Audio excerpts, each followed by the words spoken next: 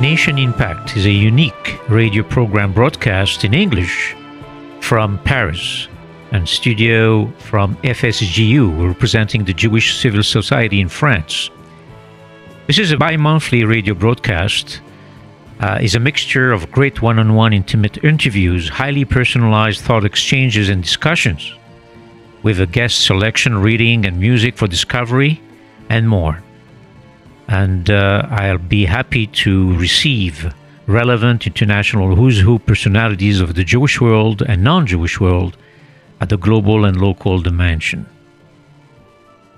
This Nation Impact Radio, this is George Hazan welcoming you.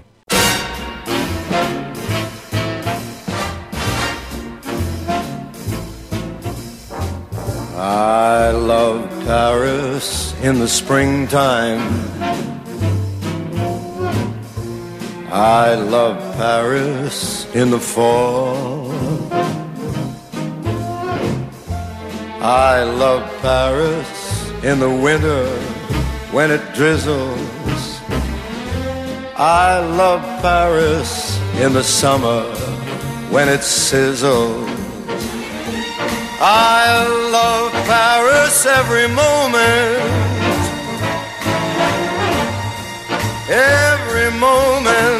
of the year. I love Paris. Why do I love Paris?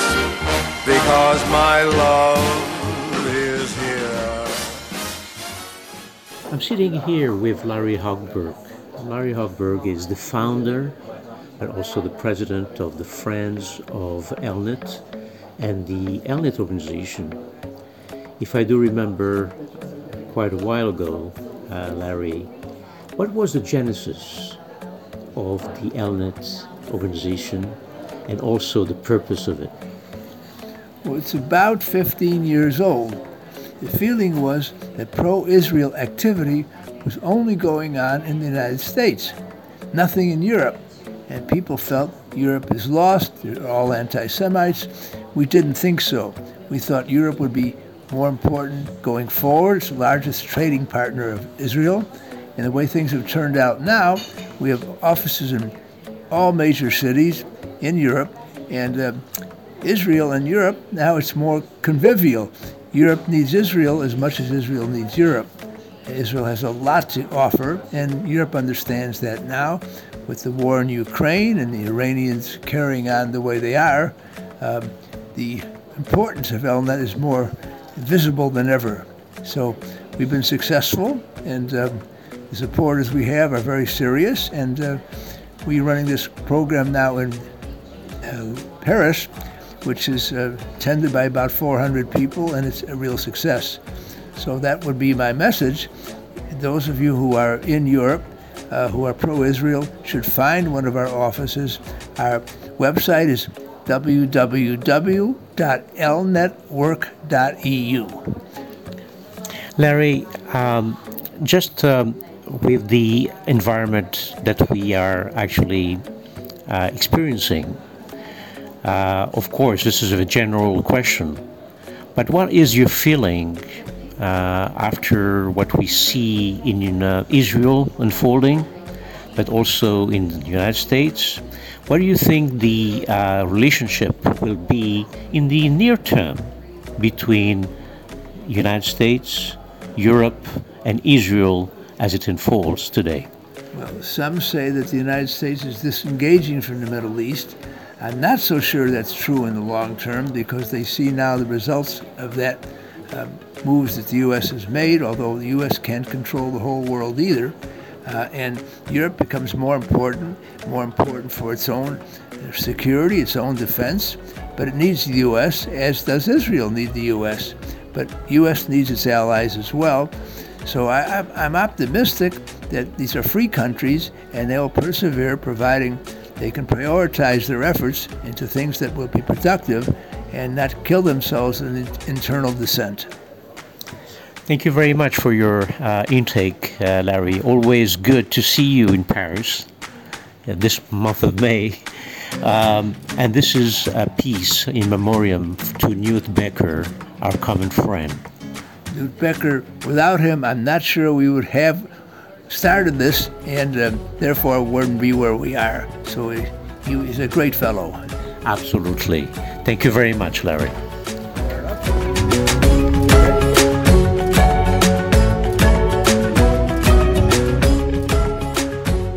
I'm sitting with Aryeh Ben-Simon, who is actually the executive director and the organizer of this EIPC forum in Paris, regrouping over 500 people from all over the world who are basically pro-Israel activists. Aryeh, what is the intake today of the relationship between Europe and Israel, and including, of course, the United States? As you know, George, ELNET is an organization devoted to strengthen relations between European countries and Israel, but it's also an international organization because we are partnering with our friends in the United States. We have also an office in the UK, for sure in Israel, and working more and more with different places in the Arab world and with the countries that are signatories of the Abraham Accord. So the fact is that for us today, Europe is a key arena when it's come to the relation with Israel and with the Middle East. And we think that it's at the benefit of Europe and the Middle East to partner, to strengthen relation, and to develop strong cooperation. By the way, Abraham Accord is about that, and we think that the European don't just need to be supporting the Abraham Accord. They need to be part of it because it's a new paradigm to try to solve the global crisis we are confronted all together. And when you have in front of you a global issue, you have to deal with global solution. And there will not be global solution without the European and the Middle East, and also because we are in a competition between the great powers in the world. China on one side, United States on the other side. So what about Europe? Europe is the most important, perhaps the greatest power in the world. But when it's come to economy, not today, when it's come to strategic issues and defense capability.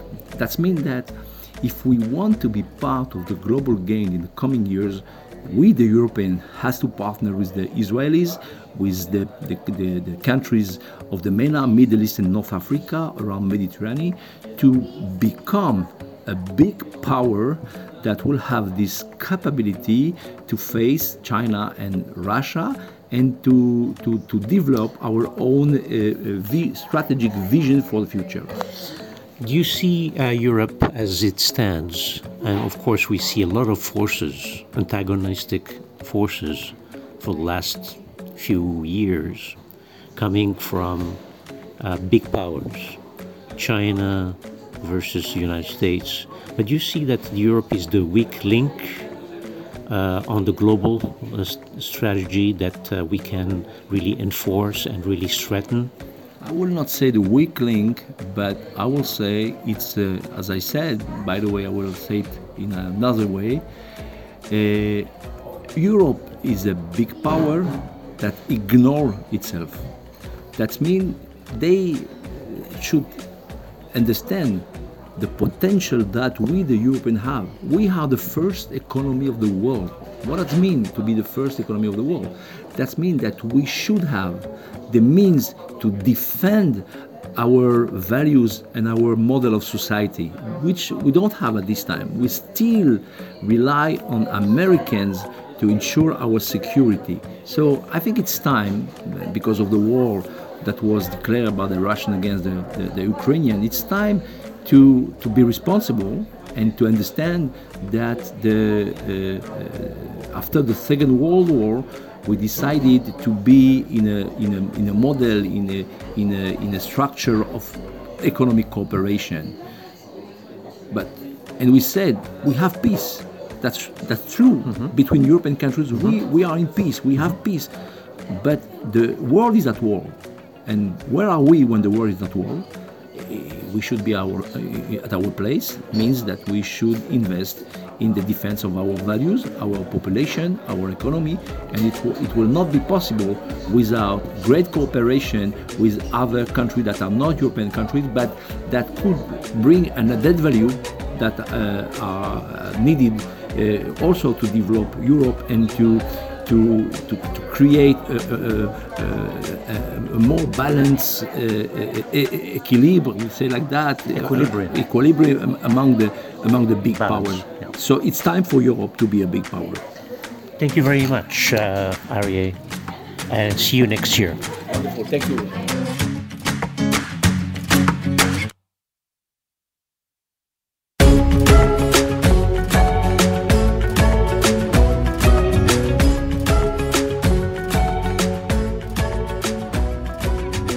I'm sitting with Robert Greenway. He is the president of the Abraham Accords Institute, probably one of the main craftsmen of not only the Accords, but he is pursuing this process very diligently. Robert, what was actually your insights, but also the views during the past year since we spoke? Well, it's always good to see you, and it's great to be talking with you about the Accords. I'd say in the past year there have been two major developments, or at least two major observations that we captured in our annual report. The first is that the ties endure, that the relationships made between the individual countries of the Accords have weathered the test and are expanding. And they're expanding in a number of marked ways. There have been a number of diplomatic engagements over the past year, but I think more remarkable than that is the economic ties that have expanded. And I think this is consistent with the vision of the individual countries and their leaders, and one of the major reasons they joined the Accords was to see the benefits of economic integration. And we are starting to see certainly market increases in trade between the countries. And in my judgment, this is a relationship that will endure further, and it's a relationship that they'll protect and defend. But I think it's also important for us to recognize that support for normalization with Israel within the broader Middle East and North Africa has still maintained a decline since the Accords were signed. And that lack of popular support, I think, needs to be addressed. It's something we want to study more closely, and it's something that we can't say with certainty, but it's been a consistent trend observed based on the information that we have. Now, I think there's lots of reasons for it, not least of which I think is the broader dynamics that are occurring in the world and within the region, not just the Russian invasion of Ukraine and its impact on global food markets, but also I think the policies the United States are pursuing relative to Iran and relative to the rest of the countries in the Accords and China. With the emphasis on the economic aspect, of course there's a political one, but do you see more, I would say, nations joining the efforts and joining the club? Well, certainly that's our hope. We're working to do exactly that. And I do think that there's a strong potential for some countries to join the Accords within the next year. But I also think that there's significant headwinds. There's also a number of different impediments that have to be addressed. And one of the most important is the security within the region. And one of the things that the region has come to expect is that the United States will support its partners and allies in the region, and that if they take additional risk and normalize diplomatic relations with Israel, that the United States will safeguard them, will help provide them the tools and capabilities. And I think there's some doubt about that. And I think that doubt creates hesitancy. That hesitancy creates reluctance, and that may delay decisions. But in any case, I think there are some countries that are closer than others, and we're hopeful that certainly we'll be able to add additional countries. Is this effort in the United States bipartisan? There's no question that the Accords maintain bipartisan support within the United States, but here in Europe, where we're speaking, and within the region, we have found consistent support across the political spectrum for the Abraham Accords. I think everyone still approaches it differently in terms of what next and how it can be leveraged and how it can be expanded. There are many that want to see it brought to bear to help resolve the Israel-Palestine conflict, and there are those that believe that that too will come in time, but we need to stabilize the current relationship and expand it further. And I think both are true, and I think both warrant attention. But there has been broad support across the political spectrum for the Accords, which is a good thing. But now I think we need to translate that support into tangible actions, concrete, specific things that parties outside can, in fact, undertake. If you like peace, you should do something about this. You should support it and sustain it if you want to see it again. If you don't, you're not likely to. Thank you very much, Bob, about this insight, and best wishes into your efforts. Likewise. Thank you very much. Always a pleasure.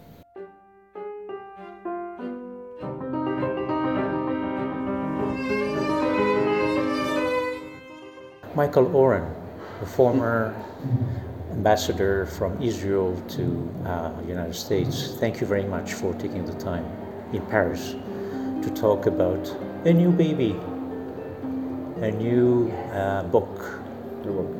I would say it's a pleasure to be with you, but what's in the book today? It's a pleasure to be with you, George.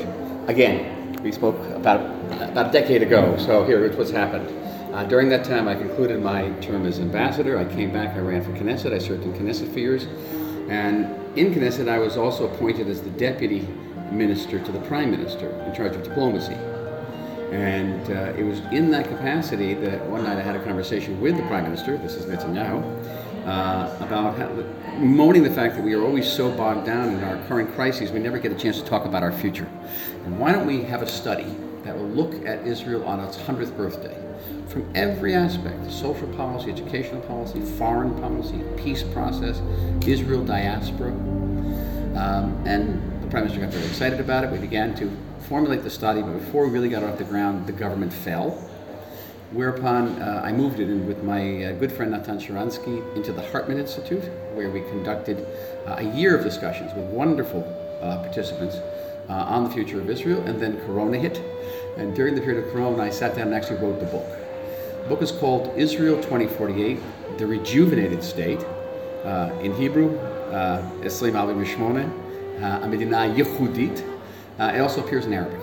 Why 100 years and not 120 years, like we say in the psalm? Let's start with 100, then maybe we'll get to 120. I made two vows in writing this book. One would be that I would not shy away from any topic, no matter how controversial, how flammable, and that I would be very policy-oriented. I'd be very driven by what kind of recommendations we could make that would actually enable us to address and surmount some of these very difficult challenges that Israel will facing now and facing in the future. And it's interesting, George, that one of the chapters deals with the need to reform the Supreme Court and the judicial system. And I wrote it 3 years ago. And believe it or not, same issues. How Supreme Court judges are chosen, what is the scope of the Supreme Court, how to limit the scope of the Supreme Court, and I made recommendations for reforming the Supreme Court. But I also deal with issues such as the Haredim, the ultra-Orthodox in Israel. A major section deals with Bedouin issues, and with the peace process. Probably the longest section deals with the Palestinians. These are all issues that if we don't address them now, and in a very serious way, then we will have difficulty not only surpassing our 100th birthday, but getting to our 100th birthday. So in a way, you're a whistleblower, in a sense where you see things ahead of what we see currently today unfolding. What is really, in your view and your insights, the future of Israel, going into the 2048? Well, the future of Israel right now would be sort of clouded in doubt if we do not succeed in discussing these issues and doing something about them. And this is one of the great strengths of Zionism. Between the 1880s and the 1940s, the Jewish people engaged in a very dynamic discussion about the future of the state. Was it going to be a secular state, a religious state, a Western state, an Eastern state, a democracy or an autocracy, secular, religious? And those discussions proved to be absolutely crucial in determining first of all, the emergence of the state and the survival of the state. And we need to have those discussions right now from people who agree and disagree. The purpose of my book was not to convince anybody of my arguments. My purpose of my book was to engage people and get them involved in the argument, particularly young people, because it's going to be their state and their children's state in 2048. Some of the issues now are coming to the fore. Yes, Supreme Court reform is in the form. And it was clear that that was not a sustainable issue when I addressed it 3-4 years ago. But other issues are becoming increasingly prominent in Israeli discourse. The ultra-Orthodox, the Haredim, can they enter the workforce, which is really, to me, a much bigger issue than whether they'll enter the army or not. Can they actually support the economy? And right now, with young ultra-Orthodox children getting a second-grade education in math and English, they cannot support the economy. And when they are 30%, 40% of the population, the state will not be sustainable. Simple as that. This is nothing to say against the Haredim. I have great respect for their way of life. But it's is the book addressing some of these solutions? All of them. All of them. And me and I will agree with my solutions. Palestinian issue, complex. Well before I was ambassador, I was advisor to Israeli governments. I've been involved in the peace process since 1993, since Oslo. And I've come away with some very, I think, far-reaching and profound conclusions about that peace process and where it can go. And some of these conclusions can be very controversial. It's interesting that for many people in Israeli politics, some of my most controversial conclusions have to do with Israel-diaspora relations. And I'm here, and I'm here at this conference, and you'll be hearing, I'm giving the keynote address tomorrow night, you'll be hearing some of these conclusions. Well, we've had Israeli politicians, and their names will not go mentioned, coming here to France and saying that all French Jews should move to Israel. Remember that one? Absolutely. Okay. We've had many Israeli politicians say that they will not recognize the different branches of Judaism, particularly in the United States, Reform and Conservative Judaism. Just hear what I have to say about that. As far as my fundamental assumption is that Israel is a nation state of the Jewish people. And as the Jewish people, no matter where they live, or how they practice, or choose not to practice their Judaism, we are the nation state of the Jewish people. And I think it's about time we start living up to it. Michael, thank you very much for those precious insights as we speak. And best wishes in your efforts in advancing the issues.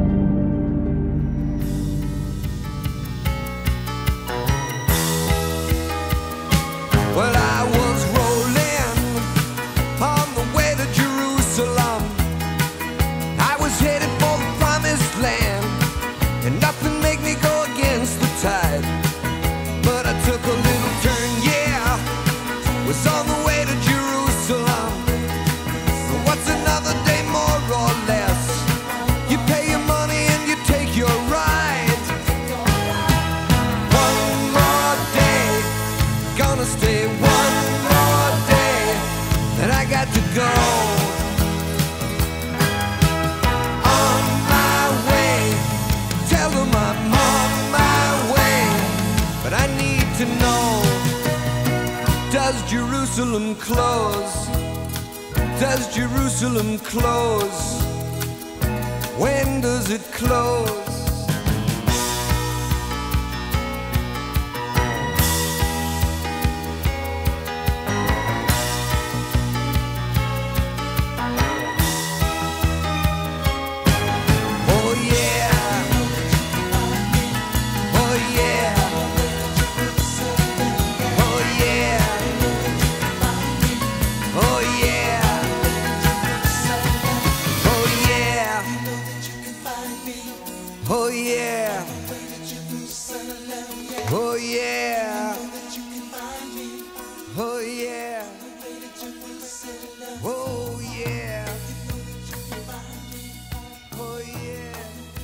I have the great pleasure to sit in Jerusalem with Professor Erwin Kotler, with a great background of the human rights, but also justice, and justice, I would say, tzedek, tzidrof.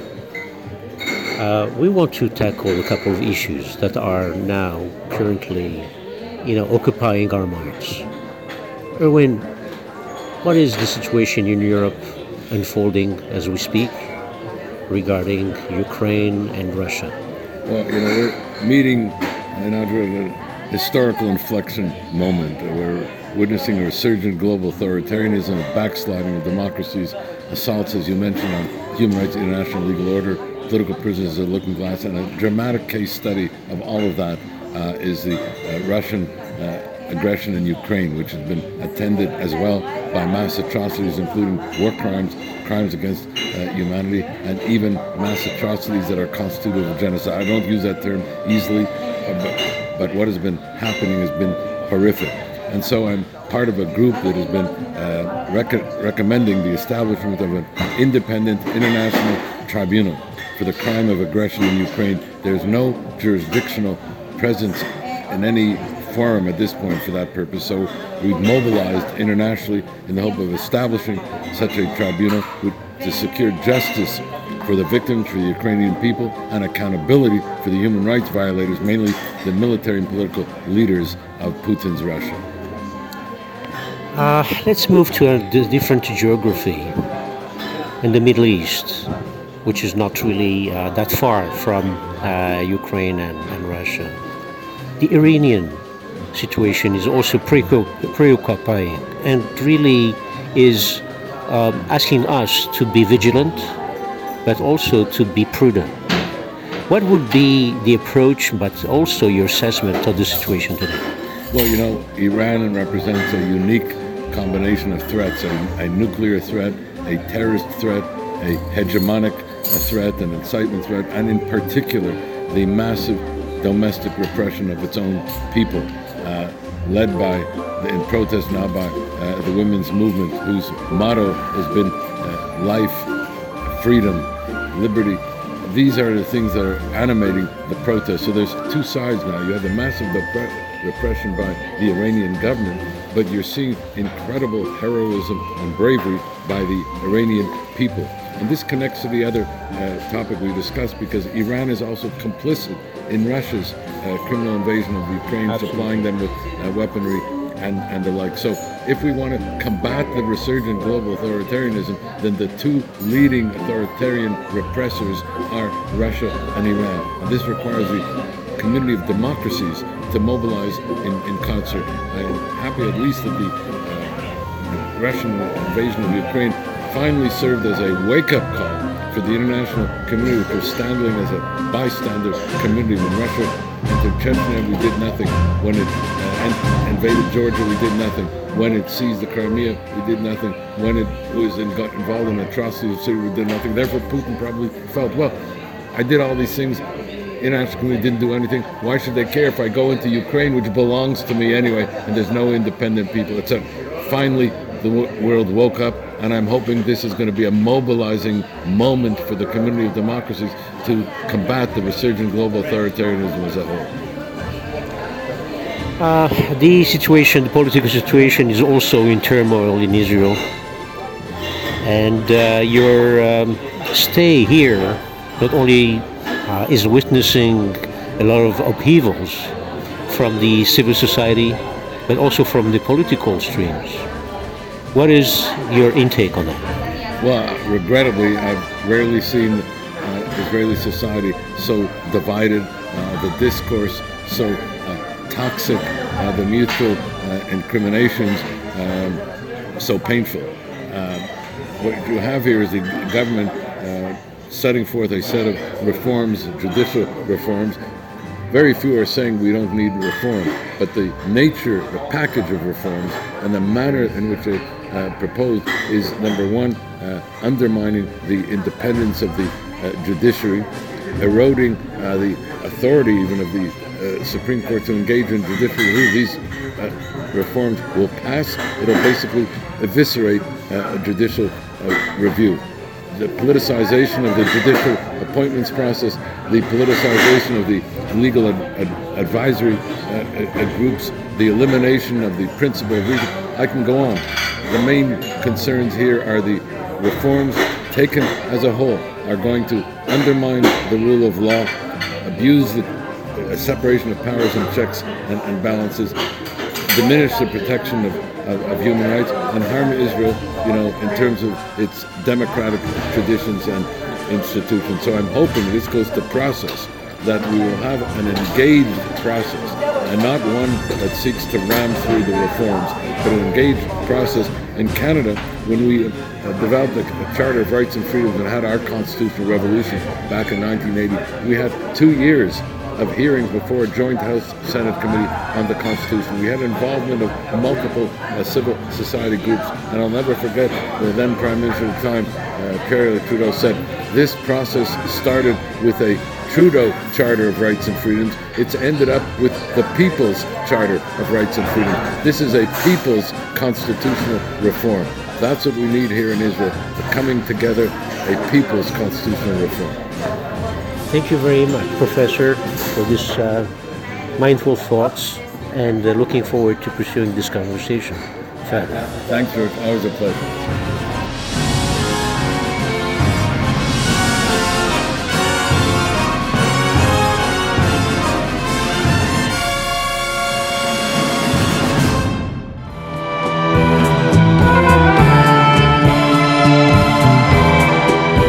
Please do search Nation Impact, the bi-monthly program broadcast from France capitals, our recording studios in Paris, radioscj.info website, or log in at the Apple and Android applications under SCJ FSJU. My name is George Hazan.